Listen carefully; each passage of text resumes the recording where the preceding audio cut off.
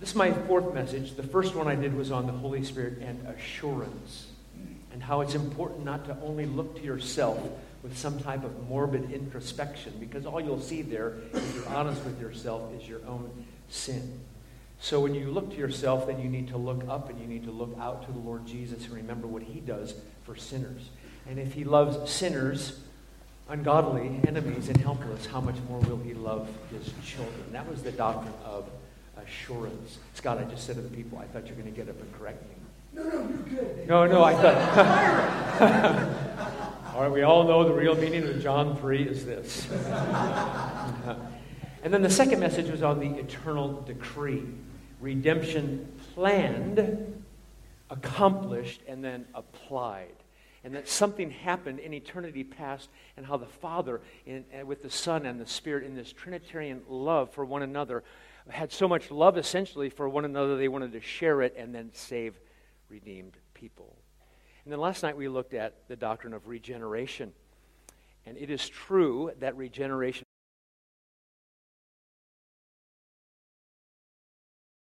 believes that Jesus is the Christ, has been born of God. Did you get that? If you have believed, you already have been born of God. And regeneration has to take place, at least logically prior to, because we have to recognize we're dead in trespass.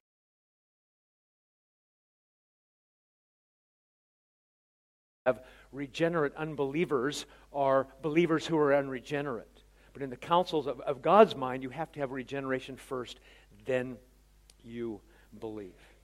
And today we're going to look essentially at a summary of everything that's been said and done in this conference on the Holy Spirit. That will be a good review. And the title is, What If the Holy Spirit Left Your Church? Now, I don't know what the pastors here in New Zealand do. When I get done preaching on Sundays, I usually stand by like the main exit and people just walk out. And I don't stand there to hear people say, that was a great sermon. Like Spurgeon said, Satan's already told me that as I walk down to my seat. Great job. By the way, never ask your wife, honey, what'd you think? Because she thinks that's a real question. I was just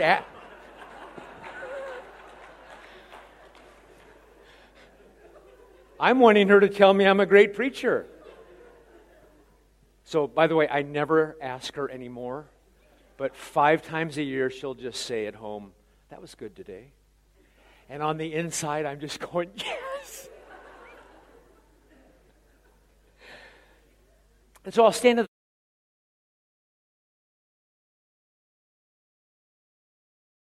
and I've heard many interesting things at the door.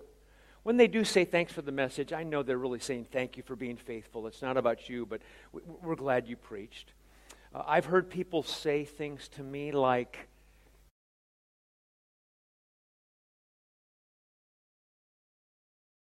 talking about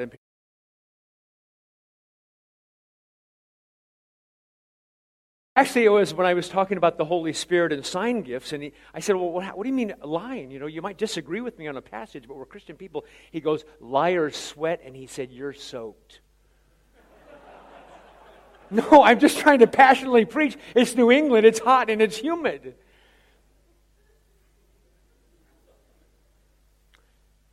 And somebody else said to me at the door, it's a shame you don't believe in the Holy Spirit. I thought, what must they mean? You don't believe in the Holy Spirit. I mean, my gut is, of course I do. God in 3 persons, blessed Trinity. We sing about the great triune God. One God. How do we baptize people? We baptize them in the name, singular, of the Father, the Son, and the Spirit. One God, 3 persons. Of course I believe in the Trinity. I mean, when I think of the word God, I think of God the Father, God the Son, God the Spirit. When I see the word Yahweh, our Lord, I think Yahweh the Father, Yahweh the Son, Yahweh the Spirit. What do you mean I don't believe in the Holy Spirit? Why would they ask such a question? So I preached some sermons after that. What would the church look like if the Holy Spirit left the church? Because what I wanted is our church to be reminded that we do believe in the Holy Spirit, and He does many things, not just spectacular sign gifts. So today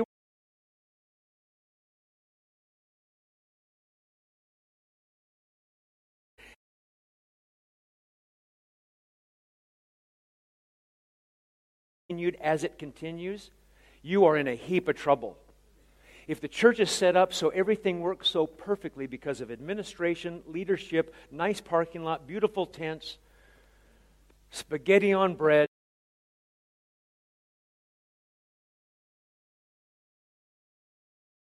what to do with that, but it tasted good. I didn't know if it was supposed to be a garnish. It looked good, or you would eat it.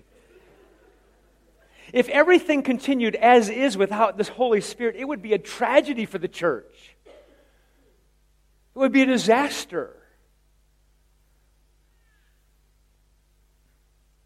So in a weird kind of counterintuitive way, we're going to ask the question, what if the Holy Spirit left the church so we can demonstrate how vital He is, how important He is, and how many things He does? George Smeaton of Scotland said, whenever Christianity has been a living power, the doctrine of the Holy Spirit has uniformly been regarded equal with, listen, the atonement and justification by faith as the article of a standing or falling church. That's fascinating to me. The distinctive feature of Christianity as it addresses itself to man's experience is the work of the Spirit. In other words, while justification by faith alone is crucial, while the atonement is crucial, while unconditional election is crucial, He, the Holy Spirit, is crucial. Heidelberg Catechism. What do you believe concerning the Holy Spirit? Answer, He is co-eternal with God the Father, and that He is given unto me by true faith and makes me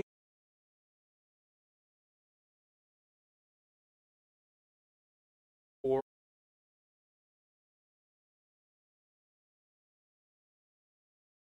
Father. I think of Son and then the Father-Son relationship. And if we're not careful, then we talk about the Holy Ghost and the Holy Spirit. And you can almost sense, even in the terms Father and Son, so intimate, so close, so warm, familiar terms, Father, Son. And then some people think, well, this word Spirit and Ghost, that's kind of weird. Cold, maybe they think, or remote, maybe they think, or aloof, maybe they think. But no, He, the Spirit, is a person. If the Holy Spirit left your church, number one, in no particular order, this is kind of blunt, there'd be no church. There'd be no church because there'd be no Jesus. The Holy Spirit, as I said the other day, was actively involved in the life of Jesus from conception to death to resurrection. If you take your Bibles, turn to 1 Timothy chapter 3, please.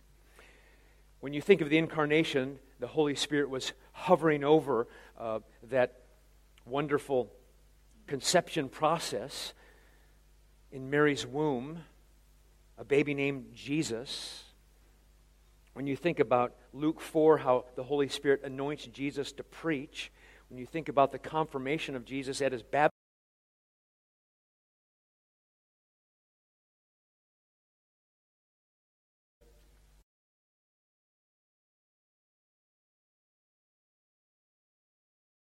of the Holy Spirit and His involvement in Jesus, He was involved in the Son's resurrection. Now, some people don't like confessions and they think, oh, they're maybe extra biblical. Actually, here's a biblical confession. 1 Timothy chapter 3 in this pastoral epistle, great indeed we confess. What does confession mean? We all agree, we all speak the same thing. Is the mystery of godliness. He, Jesus, was manifest in the flesh, think pre-existent, and vindicated by the Spirit. Everything that Jesus said He was, everything that Jesus did, was vindicated by the Spirit at what particular time? When the Spirit raised Jesus from the dead. Yes, there are passages that talk about the Father raising the Son and the Son raising Himself, but here the Spirit confirms and vindicates that in fact the Messiah, He is Jesus, and He raised Him from the dead. Christ's claim to be the promised Messiah is vindicated by the Holy Spirit. And you have to remember that the Spirit of God is helping Jesus. Jesus is God-man, yes, but He's man, perfectly man. And as we would need the Spirit's help in our life, Jesus needs the Spirit's help in His life. And from conception to temptation to inauguration into ministry, To start with, there'd be no church because Jesus is going to build his church and the gates of death won't stop it. And if there's no Jesus, there's no church. Number two, if the Holy Spirit left your church, Jesus would recede into the background and you'd hardly ever hear about him. Scott's been talking about this, and I've appreciated his messages. When people say to me,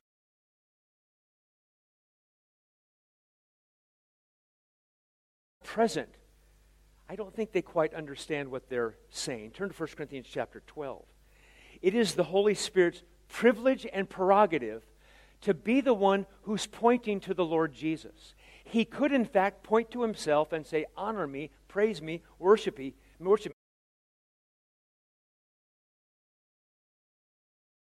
To point to the Lord Jesus Christ and show me a Holy Ghost-filled church, and I'll show you a church that talks about Jesus all the time. The Holy Spirit is not offended when Jesus talked about morning, noon, and night. I find it fascinating in 1 Corinthians 12:3, kind of a stark verse, kind of an amazing verse. It just grabs you.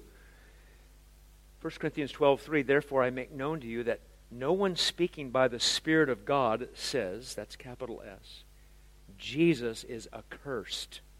Can you imagine? If somebody says, damn Jesus, he's cursed. The context might be, he's cursed because he hung on a tree. He's cursed because he's got a body and body's bad and spirit's good. He's cursed, he's damned. Who says that? Somebody that's Holy Ghost filled? No, nobody does that, the text says. What do they say, though? If the Spirit of God is moving in them and working through them, how do they talk? What do they say? Isn't that fascinating? And no one can say Jesus is Lord except by the Holy Spirit.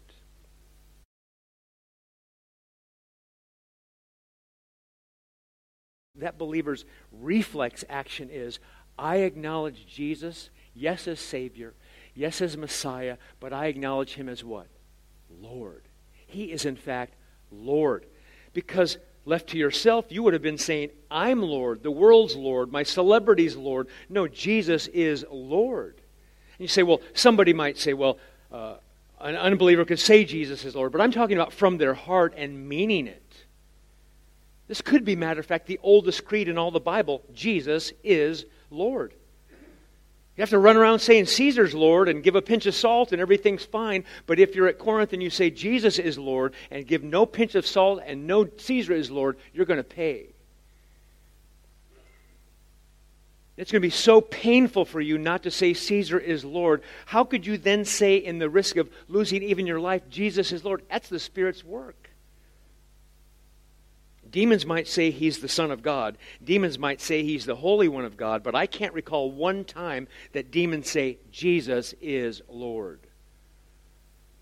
And this is why we have to remember that Holy Ghost-filled churches will have the Spirit of truth testifying, as Scott said in John 15:26, about Jesus. He, in fact, could say, look at me, but he says, look at who Jesus is. Let's magnify Jesus. If we had a spotlight, that spotlight would be on Jesus. It's not like we have some kind of three-ring circus and there are three things going on. No, the Father is well pleased in the Son's work.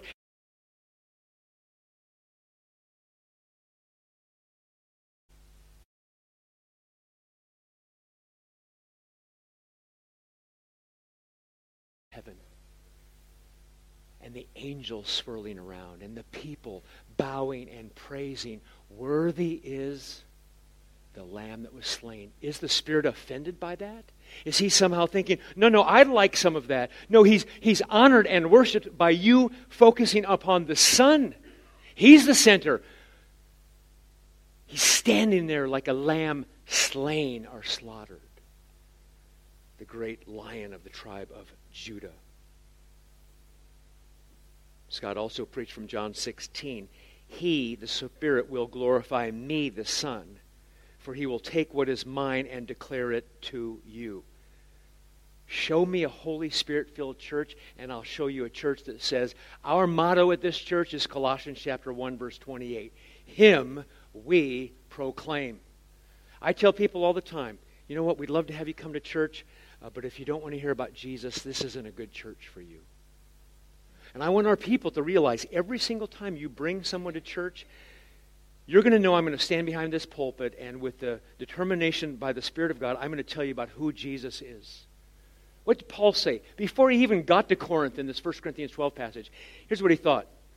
Okay, I'm going to go to Corinth, and I'm going to have a plan ahead of time. Scott and I were planning on what to preach, and we were determined on what we would say. Paul says in 1 Corinthians chapter 2, verse 2, I made the plan before I even got there to Corinth that I was going to preach nothing among you except what? Jesus Christ and Him crucified. Holy.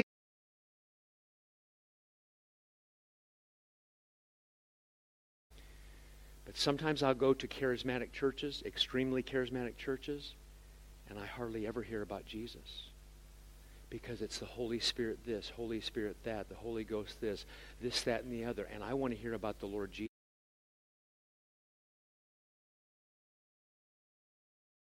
We proclaim. Donald Gray Barnhouse once said, what would Satan do if he took over a city? Let's say he takes over Auckland. What would it look like? Barnhouse. The bars would close, no alcohol would be sold, there would be happy marriages, well-behaved children, no crime, and everyone would be in churches on Sunday where Christ is not preached. That's why Luther said, we always preach Him, the true God and man. This may seem a limited and monotonous subject, likely to soon be exhausted, but we will never be at the end of it. Adoniram Judson, the first missionary from American soil, leaves Salem, Massachusetts. I know you're thinking witches, but it's Adoniram Judson who leaves there. I always ask people, when you think of Salem, Massachusetts, what do you think of? They go, witches. I go, you're a pagan. I mean, if you're a Christian, you'd think Adoniram Judson goes to Burma to preach the gospel. And he comes back, and what do you want to hear from missionaries?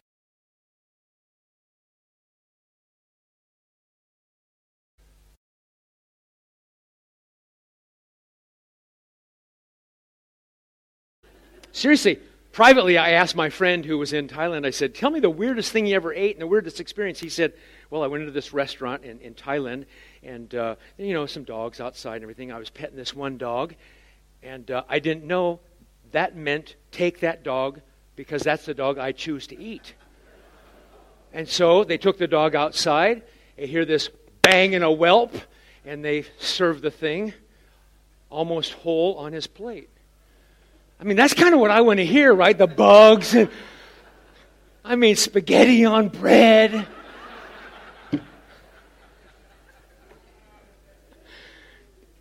Judson comes home after decades.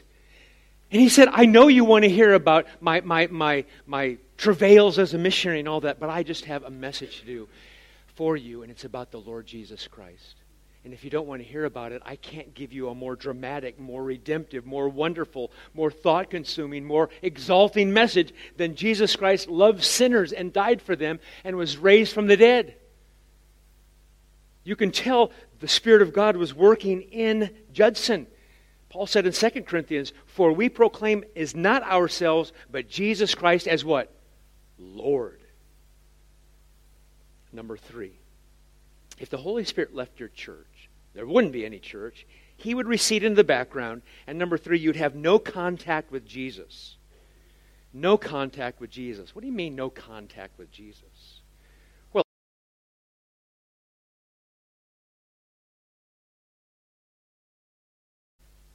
is Jesus in your heart? Is He walking with you and talking with you along life's narrow way? Is He in a pancake or a waffle? Right? Those kind of images that people have of that. Is He in the Eucharist? Well, I have great news. Jesus' body isn't here. You're like, that's not great news? What do you mean? How is that great news? Well, the Bible teaches that Jesus is seated at the right hand of God the Father. Buried. He's resurrected, He's exalted, and He's ascended. He's at the right hand of the Father. Luke 22, but from now on the Son of Man shall be seated at the right hand of the power of God. Ephesians 1, He worked in Christ when He raised Him from the dead and seated Him at His right hand in heavenly places. Hebrews chapter 8, the one who is seated at the right hand of the throne of the majesty on heaven. Friends, you don't want Jesus physically here. Remember, He still has a body. You don't want Him here. Because if He was here, you're not a Christian. You're not saved unless Jesus is seated at the Father's right hand in a place of honor, because he was obedient to the point of death, even death on a cross. I think when you say during Easter time, He is risen indeed, you recognize that fact. Remember Jesus said in John 14, I am going away and I will come to you. If you love me, you would have rejoiced, because I'm going to the Father.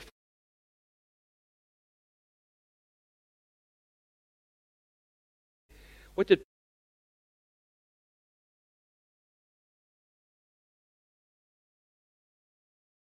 present with the Lord? Our citizenship is in heaven, and from it we await a Savior, the Lord Jesus. I mean, He's going to come back. Jesus is the ascended priest, reigning over all, interceding, ruling.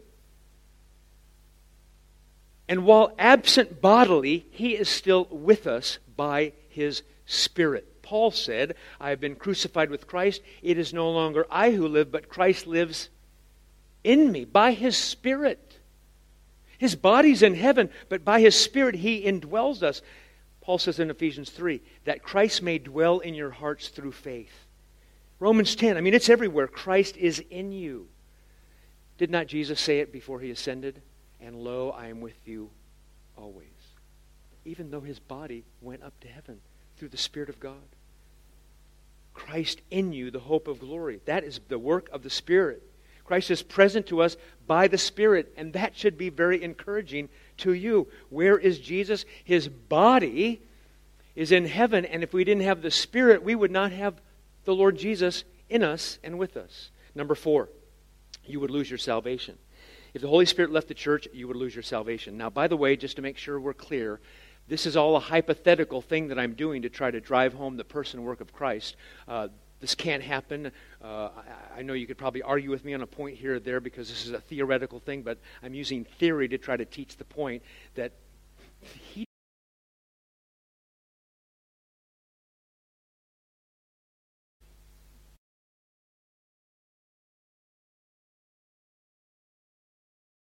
sentence. Can you imagine one sentence? If you had to make one sentence to praise God, how long would that sentence be?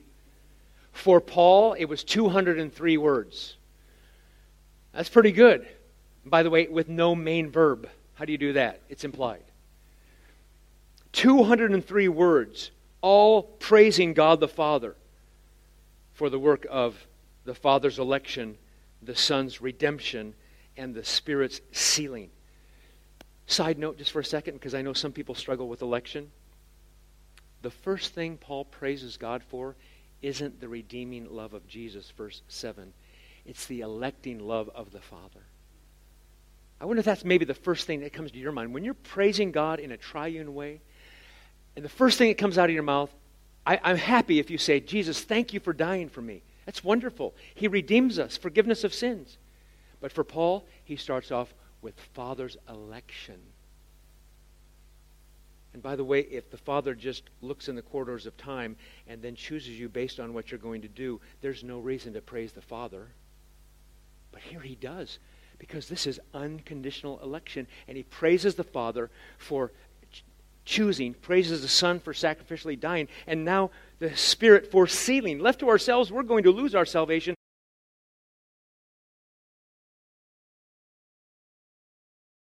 Him also.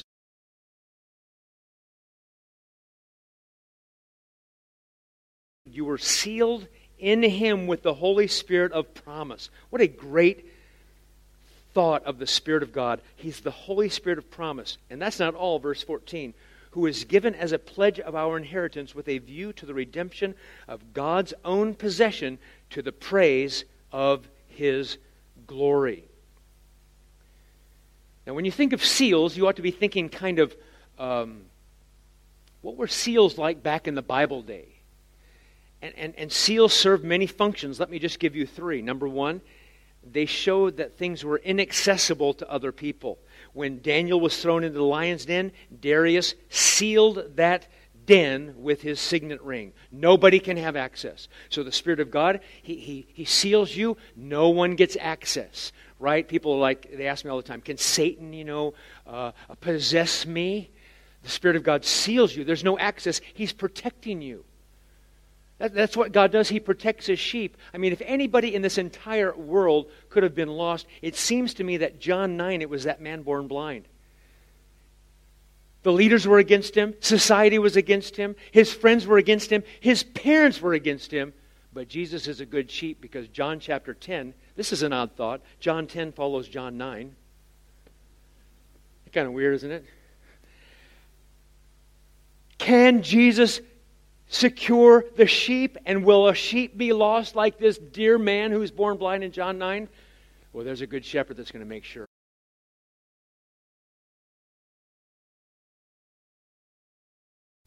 They set a seal on Jesus' grave so nobody can ship. I've done a lot of bicycle riding the last few days, and I see all these sheep out there, and I see cows out there, and I don't know why. I'll just...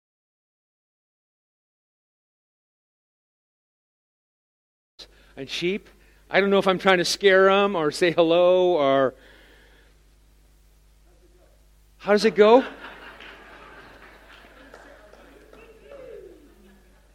I just thought they were all looking at my socks. I didn't know what was going on. We brand animals. We put tags on their ears for identification. That's the idea of a seal. It talks about ownership. I own this person. God takes care of His possessions because you've been bought with a price. Think about it this way. God has more to lose if you lose your salvation than you do. Because He wouldn't be keeping His promises. But the big one here is protection. Accessibility, ownership, and protection. He marks you, kind of like, sometimes read Ezekiel chapter 9, and they mark people's heads as safe before the death angels come and kill the people. This is the Holy Spirit of promise. If you could lose your salvation, if I could lose my salvation, we already did. And don't ask the question, can a Christian lose their salvation? That's not the right question. Here's the question. Can God the Holy Spirit lose a Christian?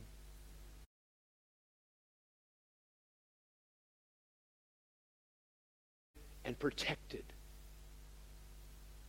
Next question.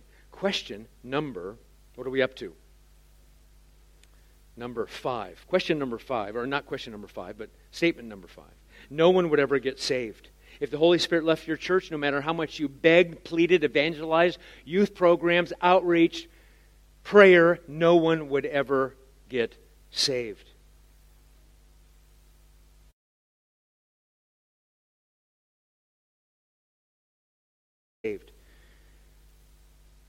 Remember back in the old days? God chooses for you to be saved. Satan wants you not to be saved. So God votes yes, Satan votes no, and who casts the deciding vote? Well, our vote as unbelievers was always no.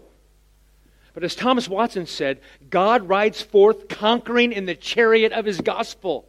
He conquers the pride of the heart and makes the will, which stood out as a fort against him, to yield and stoop to His great grace. He makes the stony heart bleed. And if you'll turn your Bibles to Titus chapter 3, this is all the work of the Spirit. Titus chapter 3, verse 5. The context is interesting. Why should you be very cautious of how you respond to government authorities? Because you might think they're wicked and perverse and ungodly, and yet, what were you like before you got saved? What was I like? And so he transitions into this great section about how God saves sinners. In Titus 3,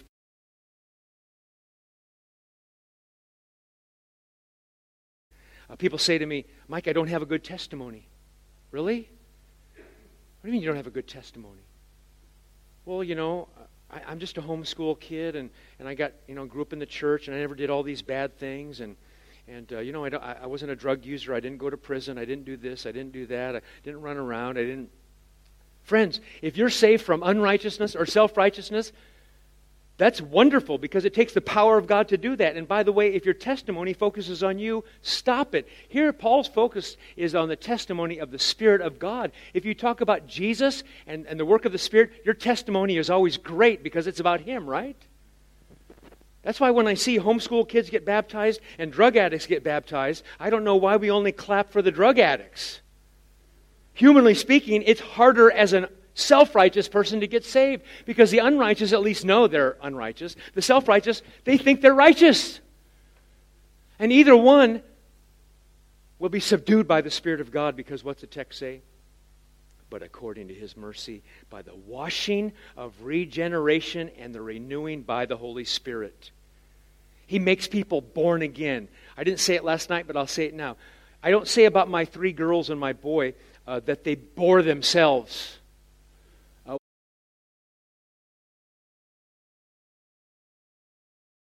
They didn't.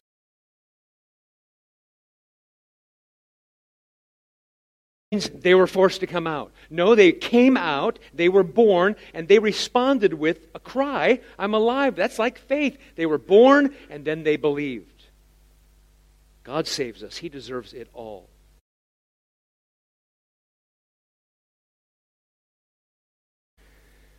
What if the Holy Spirit left your church? You might as well just give up all prayer. Forget prayer. Please turn to Romans chapter 8. Prayer life would be awful. I don't think prayers would even be answered. We wouldn't even know how to pray. And I love Romans chapter 8, verse 26, because we see how the Holy Spirit is praying. Hebrews 7:25 says Jesus is praying, but also the Spirit is praying. Have you ever said to yourself, I just don't know how to pray? I'm in such a strait where I can't figure out how to pray. I don't know what to do. I don't know how to do it. I know I'm supposed to pray in accordance with God's will, but I just need help. Lord, I don't know what to do. Help me. Do you think He helps? The Spirit of God, He certainly does. It's a difficult world. It's a fallen world. And as we wait for the future, verse 26, and in the same way the Spirit also helps our weakness, for we do not know how to pray as we should. I amen that. But the Spirit Himself emphatically intercedes for us with groanings too deep for words. Friends, when you have a heavy burden and things are very difficult and you're weak and you can't pray, you have a perfect prayer partner, the Holy Spirit. He doesn't leave you alone. Just imagine if you didn't have Him. The Spirit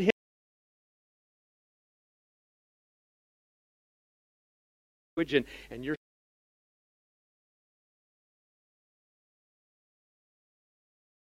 So I wanted everything that God wanted for me, and I remember 25 years ago, I worked in the operating room. My wife worked. We didn't have any kids, and I would get to the operating room at 6 a.m., and I'd get home early. She'd still work later, and I would read my Bible. God, I want everything you have for me. I want everything that you have. And I thought this verse meant that I was supposed to groan. And so I would lay in bed, and nobody was around, and I would just start. Oh.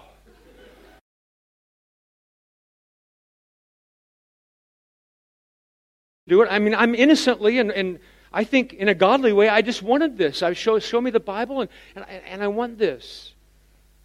Well, I had a dog, and no, I didn't pet the dog and eat it. I had a dog, and her name was Marley. Before that whole Marley movie came out, as in Bob. Well, she thought something was the matter with her master. So I'm laying there, she comes up like, oh, you okay? She's like licking my ear, come on, you okay? And here's what I thought. I'm about ready to get the gift. And somehow Satan is using my dog to intercept this. And so I said, in the name of Jesus, I rebuke you, Satan, and my dog Marley. True story. And then my dog's like, okay. And I thought, I don't need to groan in the Spirit. I can cast demons out of dogs. Started up again.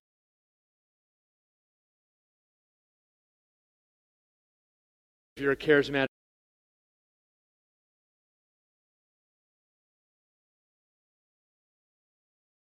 don't you, verse 27? And he who searches the hearts knows what the mind of the Spirit is, because he intercedes for the saints according to the will of God. And by the way, every one of those prayers will be answered. Sometimes I pray things, and I'm sure part of heaven will be just amazed at how God didn't answer certain prayers because those things weren't right and in the will of God and everything else. Perfectly praying in accordance with God's will. He does that for you. So if the Spirit left, we wouldn't have any of that. Number 7, turn to 1 Corinthians 2. No one would understand the Bible. You don't open up the Bible, you wouldn't understand it. You don't open up the Bible and no one would understand it. My point to this whole message today is, in a sense, a review, but just to remind you that the Holy Spirit, He does many things. And He has revealed Scripture, and He has done mighty deeds. But there are other things that He has done that we've talked about today, so that if somebody ever says, don't you believe in the Holy Spirit? You can't even get through all the things He does in a sermon. It's going to take 2 sermons to get this done. Number 7, no one would understand the Bible, either personally or when the pastor preached. 1 Corinthians chapter 2, verse 11, you know where I'm going, verse 14. But let's just pick it up a little bit earlier because I think it helps. Now don't forget, every time you see the word you or we, you ought not to just default to, that's me and us. And you're going to see here, Paul's talking about himself and fellow apostles. You're going to have to just take my word for it and look at it and study it. But he does say in verse 11, for who among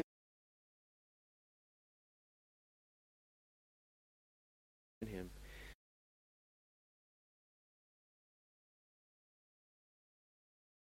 Right outside the Bible, nobody knows what God's thinking.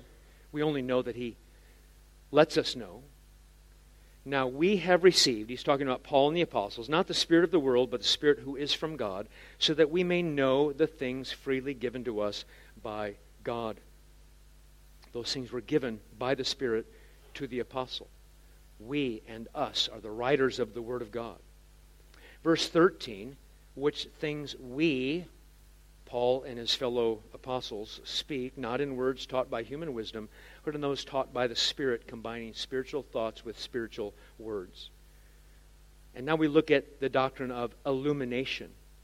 The Spirit gives the Word, and now how do we understand it? He puts a light on it. He illumines it so that we get it. But a natural man, an unbeliever, does not accept the things of the Spirit of God. By the way, remember this verse when you evangelize, so you stick to the Bible. A natural man does not accept, number 1, the things of the Spirit of God. Number 2, they're foolishness to him. Number 3, they cannot understand. Why? Because they are spiritually appraised. No wonder one reformer said, the best that an unbeliever can do is gnaw the bark of Scripture without getting to the wood. No wonder Luther said, he's a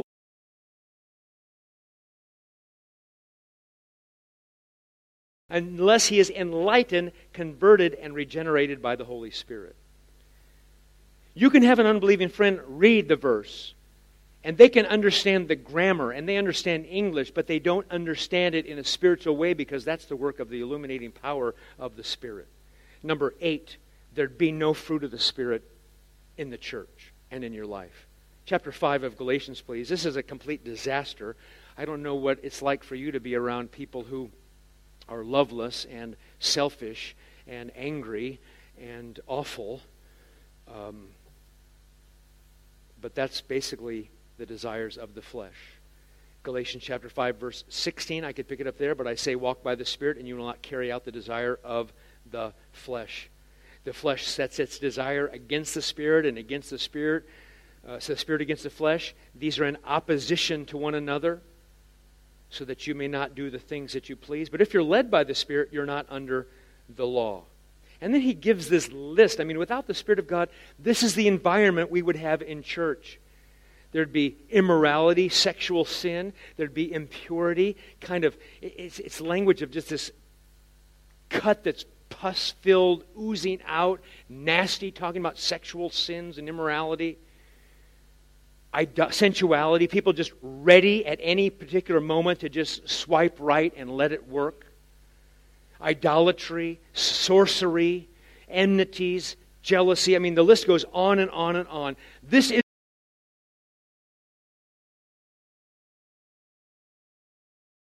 but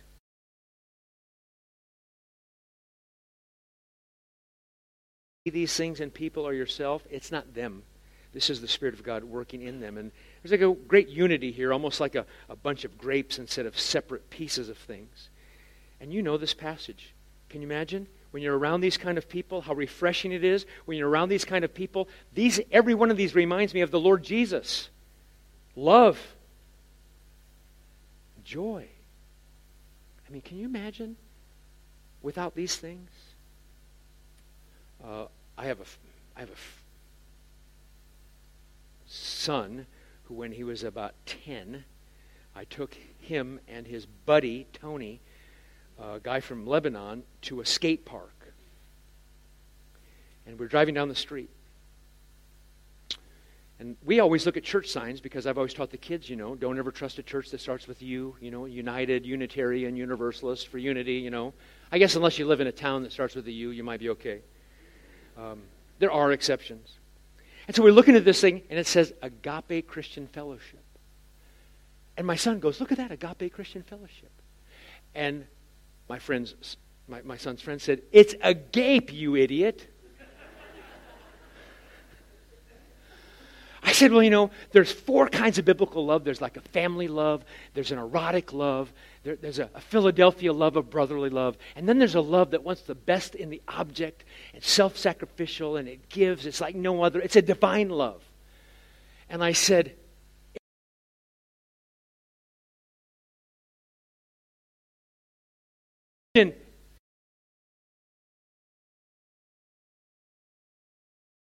that even come up with the Lord's Supper, by the way? We always go there for the Lord's Supper. Go there, that's the only epistle. Why is it even there? Here's why it's there. When you Corinthians act loveless and you want to hog all the food,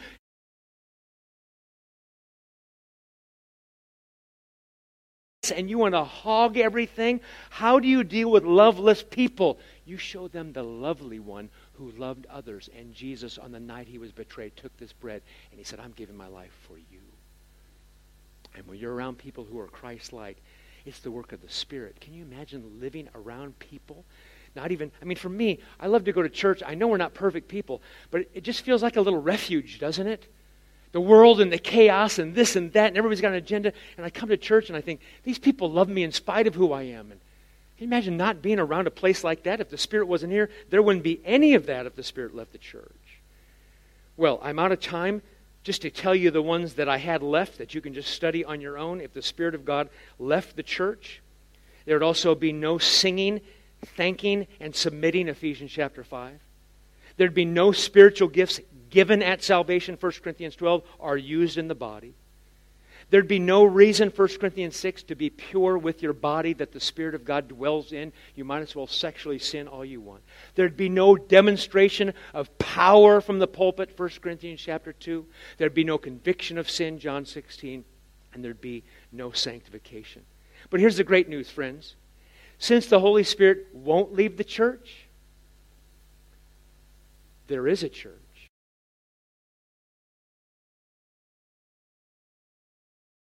With the